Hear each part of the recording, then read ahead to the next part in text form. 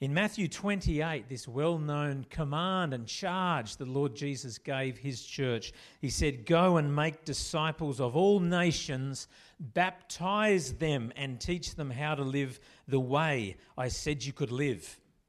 Make disciples. What are the ingredients you use to make disciples? It's the subject matter of today. Check out some of these baking fails if this video works.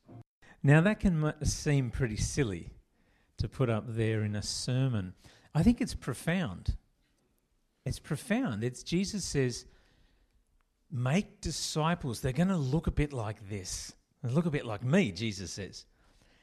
And then we look in the mirror and we see something different. Or what do we see? What is a disciple? Well, primarily a disciple is a learner, an apprentice.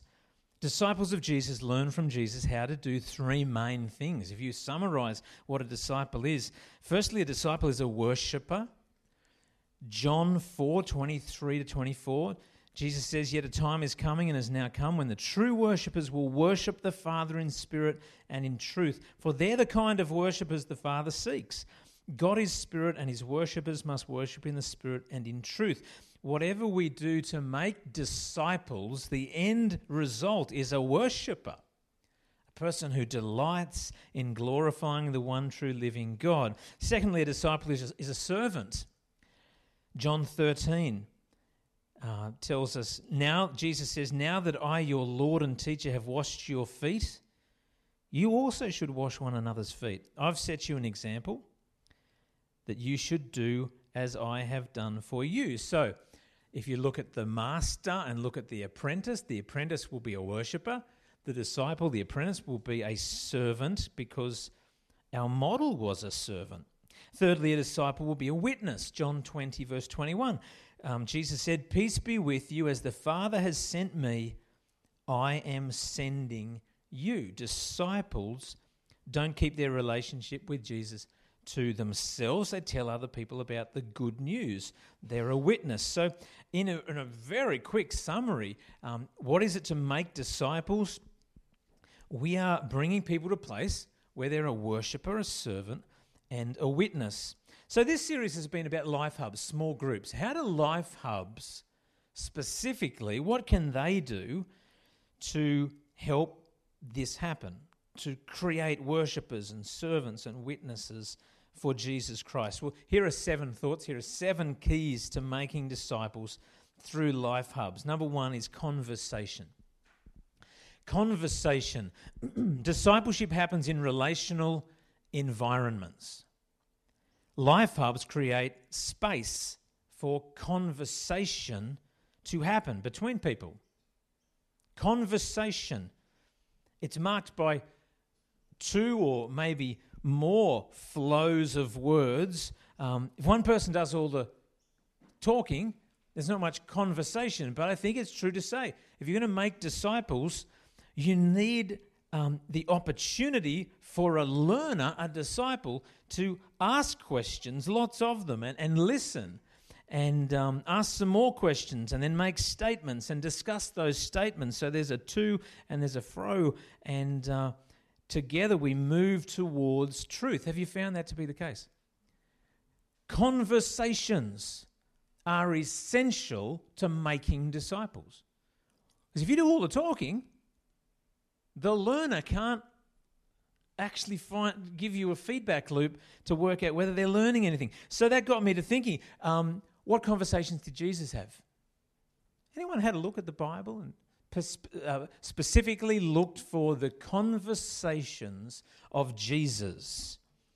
If you know your Bibles, think about these conversations. Nicodemus, the Roman centurion, Syro-Phoenician woman. You remember that conversation?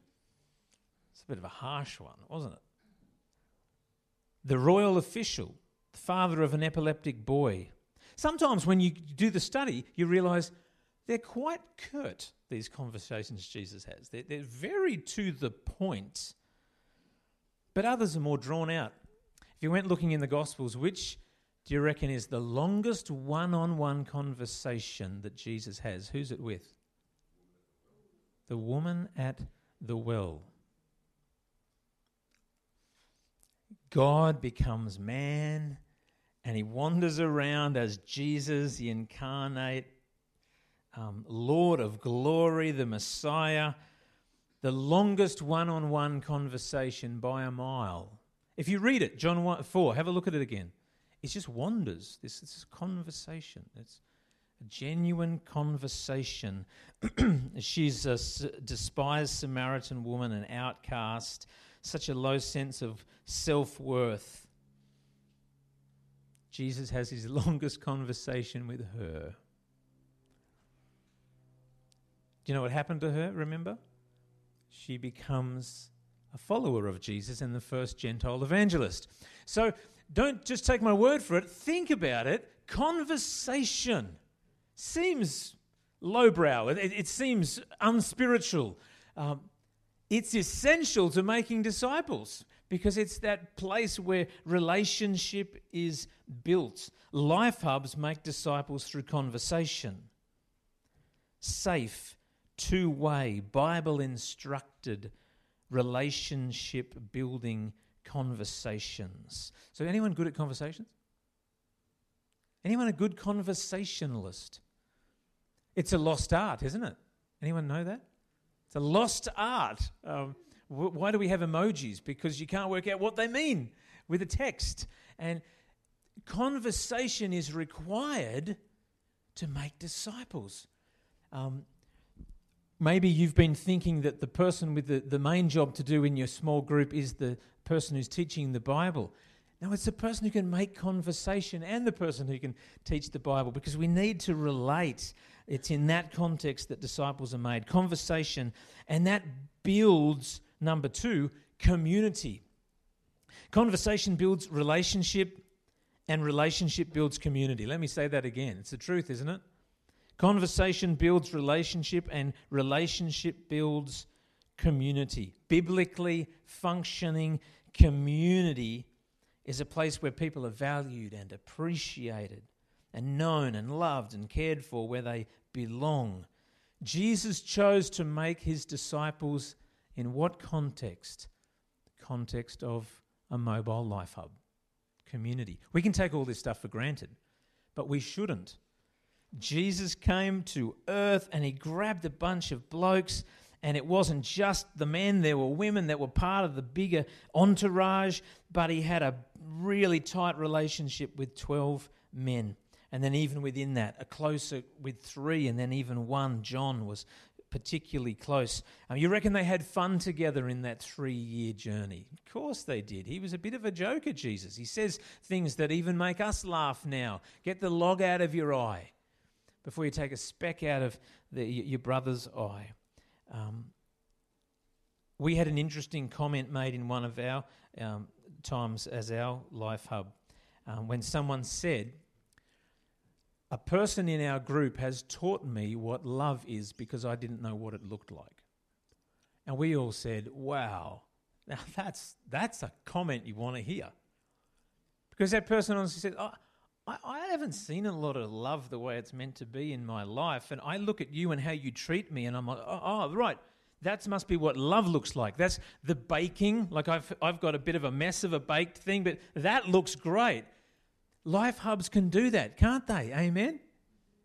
You can learn what love is by being loved in the context of community, small group community. Now, Jesus said this in John 13:35. "By this everyone will know that you are my disciples, if you love one another." So disciples get made, if you could make them like cookies, they get made in the oven of loving relational environments. Eating together, celebrating milestones together, remembering birthdays, being interested in one another. The real life fabric of disciple making. To me, it sounds pretty normal, doesn't it? But that's how it works in the context of relationship. But you know what? If your only experience of a small group is going along and doing comprehension questions, because some of us, that's our experience.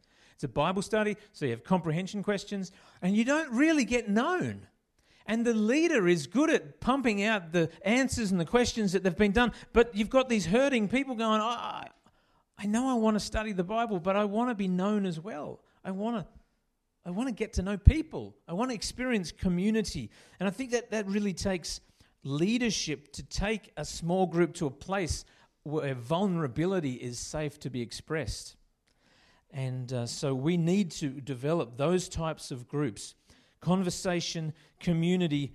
Number 3, how do you make disciples? Conversion.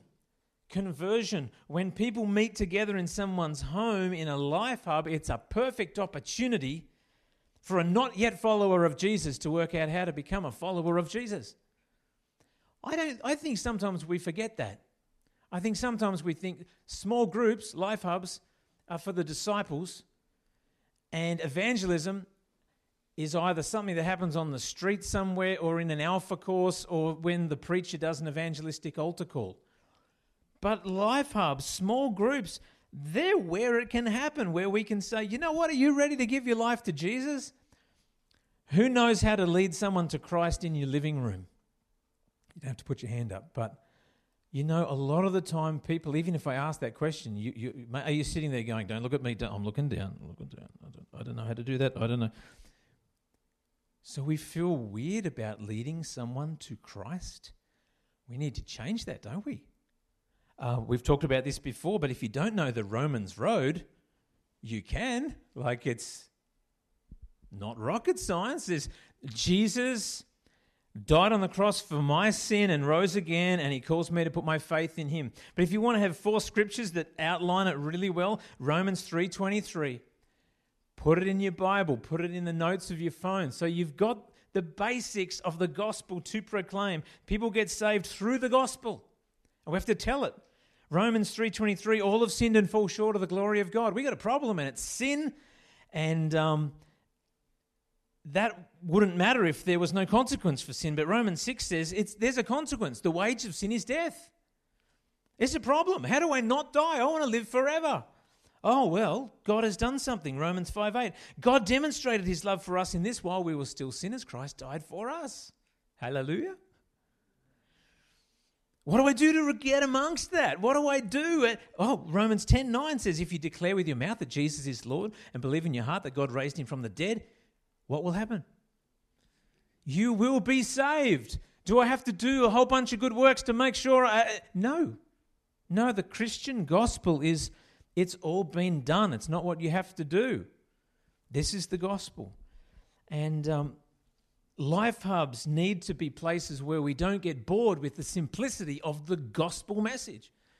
Because who knows, God might bring someone along to your group who you think is a Christian, and then they say, I don't know if I am a Christian. I just want to encourage you, don't wait for the next evangelistic altar call at the next Christmas service. Lead them to Christ in your group as the Spirit guides. I really hope that's what happens in our groups as we grow as a church, that many testimonies will be. We'll have that, Lord willing, that church built, and we'll have that baptistry, that the back that Gary got going. We didn't know if we'd get it. We're Baptist church. We need a baptistry. Amen. So we have people testifying, and I hope people will testify to say, you know what, I came to know Christ because I got to know these people in a small group, and they shared Jesus, and I found my Saviour. And it happened in a really natural, relational way. The 4th key to making disciples with life groups is communion. Communion. I love this scene, I hope you do too, when Jesus has risen from the dead and he's walking to the road to Emmaus, and he gets in a conversation with 2 disciples, and we don't know for sure. We know one of them's Cleopas, but it's probably Cleopas's wife, Mary. So there's this husband and wife that are walking along. This is James the Apostle's parents, and they're walking along the road to Emmaus, and they're chatting with Jesus, but they don't know it's Jesus. And then they end up having a meal together, and remember, he actually opens their eyes, so the couple know, whoa, this is the risen Jesus. And they say this in Luke 24, verse 32. Were not our hearts burning within us while he talked with us on the road and opened the scriptures to us? Because there's something more when you spend time with Jesus. There's something that burns in the heart and the mind that says, We're having devotion vertically with the living God. This is not just the same as the local club. And life hubs that make disciples are able to experience communion with God. We experience communion with God, worshipping together, intimately praying together and for each other. Is this your experience of your small group, of your life hub? Laying hands on one another. When is that going to happen if it doesn't happen somewhere safe like that? Allowing the Spirit of God to make manifest the gifts of the Spirit for the common good. A word of encouragement, a word of knowledge, a prayer for healing, an affirmation in the Spirit. Communion together in that intimate setting is such a beautiful thing. It's how disciples are made and encouraged and nurtured. It's also communion, sharing the bread and the cup, isn't it? Have many people had that? I think I might ask this before. Who's shared communion in a small group in your Bible study? Look around. There are not many hands that go up. We can do that. I mean, theologically, you may think that's a real problem, but you got a problem historically. You don't always get some paid priest at the front to do it. Yes? We should have communion more frequently. And as you do it, you just share those beautiful words of institution where Jesus says, this is my body, broken for you, and this is my blood, the cup. Life hubs need to experience that beautiful unity of the Spirit that comes with communion with God in a small group environment. Can I encourage you, if you never do that and you're a small group leader, think about doing it sometime.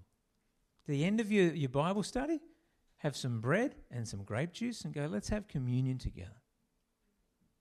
Let's just celebrate the fact that we're brothers and sisters in Christ by the blood of Christ, and we're going to live forever. So communion is a real key to making disciples. Number 5, content. How do you make disciples through life hubs? Study the Bible. This is the part that's sort of obvious, I think. But you need content. Romans 12, verse 2 and 3, Paul says, don't conform to the pattern of this world. It's this shaping, pressing, marinating pattern. You got to do something to oppose that. Be transformed. How? By the renewing of your mind.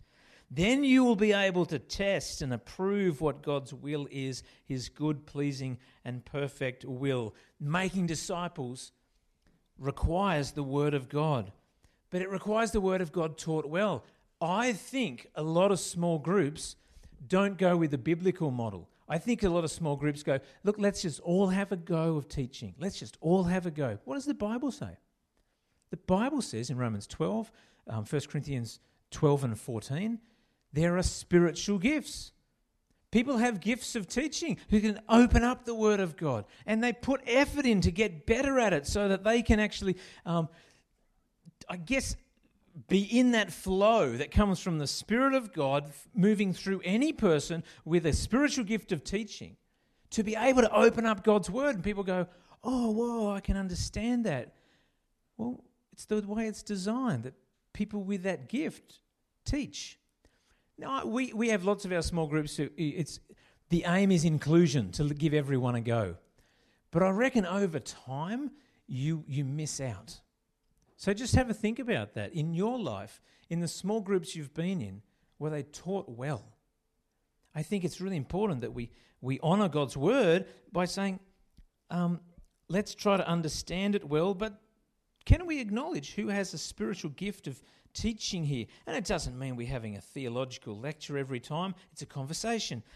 There's back and forth, but without someone with a gift and putting effort in, it can be a little bit like the blind leading the blind. Is that a fair point? Just encouraging you guys who are teachers to really step up in your groups and allow God to bless your group through your gift. I think we need a biblical overview. We've looked at this a little while ago. If you're in a life hub and you ask around the group and no one has an understanding of the biblical overview of the Bible, the historical overview, something has gone wrong in the collateral years of experience in the church in that group. And I've had this experience time and time again when I say, could you walk us through a story of the Bible? How many churches do we represent over the last combined 300 years? And people look at you blankly and go, I don't know. So we went through this. I think every Life Hub at some stage should be able to have some fun. Grab these words and have some fun. Put some scriptures to them. Creation, Genesis 3, we know that. I'm not going to go through it all, but then you go catastrophe. What happened in the catastrophe? What part of the Bible? Yell it out. Genesis 3, the fall of humanity. And then the covenant, you've got chapters like Genesis 12 and Genesis 15 and 17 and 22. And where God says, Abraham, I'm going to give your wife, barren wife, a child of promise, and I'm going to give you so many descendants you won't know how, they're like stars of the sky. And then, of course, they grow throughout Genesis, and Moses comes along, Exodus. And there's so many, and there's slaves in Egypt. And then there's the awesome story, the most important story in the people of Israel, when their God came and saved them in the Exodus. And then what do? There's a whole bunch of people who are Yahweh's people. They turn up at the bottom of Mount Sinai, and we get the teaching of the law. Why do you have a law? Because they're a holy people. God says, I want you to be my people. This is how I want you to live. And so we understand that. But God says, I'll give you a land, but there's big giants in the land. You're going to have a conquest to take that land. So that's Joshua, the conquest of the land. Some big challenges in there. Holy war, all that stuff. The crown. Give us a king. Give us a king so we can be like all the other nations around. And God had prophesied through Moses way back in Deuteronomy, they're going to ask for a king. They're going to ask for a king, and he'll come and take all of your good stuff. And anyway, and then leading up to Nehemiah that we studied recently, conceit, the judgment is coming. The prophets, the 8th century prophets, all warned. And then there's how many years silence between the judgment about the book of Nehemiah and Jesus turning up. 400 years of silence. So we start understanding there's an orchestral conductor, and he's waiting, and he goes like this, the end of the Old Testament prophetic speech. He goes, and everyone's waiting. Hallelujah, hallelujah, hallelujah. Jesus arrives. But the gap is there for a reason. It's 400 years, everyone's going, when's the Messiah coming? Boom! The angels sing in Bethlehem. They're singing because it's like, it's on. Christ has come. He lives a perfect life, dies a perfect death on the cross, rises again, sends his Spirit, empowers the Spirit at Pentecost, Acts 2. The church is given the calling that has been all the way above to be the people of God. And then we are doing what we're called to do until the consummation where Jesus returns again and we live forever and ever and ever. You want to be able to go through that. There's books like Multiply. There's the book Story of God, Story of Us. If you're in a small group and have been for years, and I asked you, could you stand up with a microphone and talk for a couple of minutes about covenant and kingdom? Could you do it? And that might sound like jargon words, but really, guys, if you've been a Christian for a while, covenant and kingdom are two summary headings that you could explain the whole Bible with covenant and kingdom. Because you think covenant, you're talking about relationship fixing. You're talking about blood requiring to be spilt from something perfect to fix relationship. And kingdom, you've got all about power and name and authority. So can you see blood, covenant, Savior, kingdom, name, authority, kingship, Jesus. Hallelujah. Covenant and kingdom. Now, there's any number of ways you could teach this or converse over it or grapple with the ideas in your Life Hub. But if you don't bring a sense of scope to your understanding of the Bible, we don't build big, solid Christians. The baking, it doesn't look the same. When we first did this years ago with one of our small groups, best thing ever was when a woman grown in a Christian family, she's 28 years old, and she comes to Christmas service, and I see her after, and she's got tears in her eyes after we went through the story of the Bible, and she said, I never understood the meaning of Messiah at Christmas. And she's just crying because of biblical truth. She goes, I get where it sits. And of course, we caught up again in Easter. And she's like, oh, and then he went to the cross. Like that, he went to the cross because that was the promise to Abraham. And that lamb, oh, that was Jesus, and the blood had to be shed. And I'm going to live forever because of that promise that went all the way back to Genesis 3. The seed of the woman will crush the serpent's head. Oh, it's making sense. We don't build big disciples if we don't love the Word of God and the story of the Word of God. So important. And it all moves towards, number 6, character. Character transformation, that we would become like Jesus. It's not that just we can go, I can tell you every answer in the Bible if you give me a comprehension test. Jesus is like, yeah, the Pharisees were a bit like that, but what I want you to be is pure of heart. We don't get there in our own righteousness. We are clothed in the righteousness of Christ. But how we live matters to Jesus. And life hubs at their best are pushing people towards Jesus, not away. Amen? Character is being held up. Virtue is something that we're like, you know what? We all cut corners, but we'll do that less if we can, by the grace of God.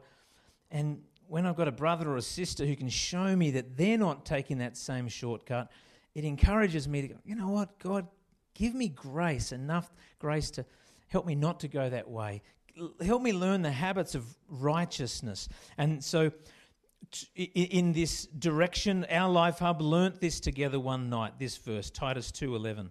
For the grace of God has appeared that offers salvation to all people. It teaches us to say no to ungodliness and worldly passions and to live self-controlled, upright and godly lives in this present age, while we wait for the blessed hope, the appearing of the glory of our great God and Saviour Jesus Christ, who gave himself for us to redeem us from all wickedness and to purify for himself a people that are his very own, eager to do what is good. I tell you what, when everyone learns that together in one night, it feels good. And you're helping each other speak it out. You speak out these words, you go, whoa, he wants us to do good. He wants us to be eager to say no to ungodliness and worldly passions, but to live self-controlled, upright and godly lives. And when you're in a small group saying those words together, the Word of God has power, and it's affirming together. It's like, whoa, this is so simple, but it's good when the Word of God lives in our hearts like that. So powerful. So character is essential to make disciples, and we get there by God's grace with effort. And finally, calling. A Life Hub that's doing it well teaches the Word of God, understands content, and we're moving towards growth, towards Christ-likeness in our character. But on the journey, we're sort of going, how's God gifted you? Like, what's your experience? What is God doing in you, and where are you going in this journey of being sent? The Father sent the Son, Son sent the Spirit, Spirit sends the church sends disciples. And as we meet as a small group, part of what we do is, who are you in God? What's your calling? Affirmation. Gee, you're good at that. How does that happen if we don't do it in small groups? People don't get to know us. Can I ask you, what are you able to do 90% at 90% capacity, 90% of the time? That didn't make any sense at all, did it? In your life, serving the Lord, what can you do? Like 90% potential. Like, you're good at that. Everyone goes, oh, you do that so well. And you do that nearly always. I reckon somewhere in that zone is where God has gifted you and He's shaped you. And like, there's lots of things I think, I reckon I did that pretty well, but someone else might say, you didn't do that very well. But there are other things I can do that I'm gifted at that you can do pretty well.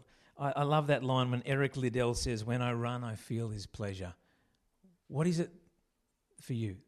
That's that run. You're running.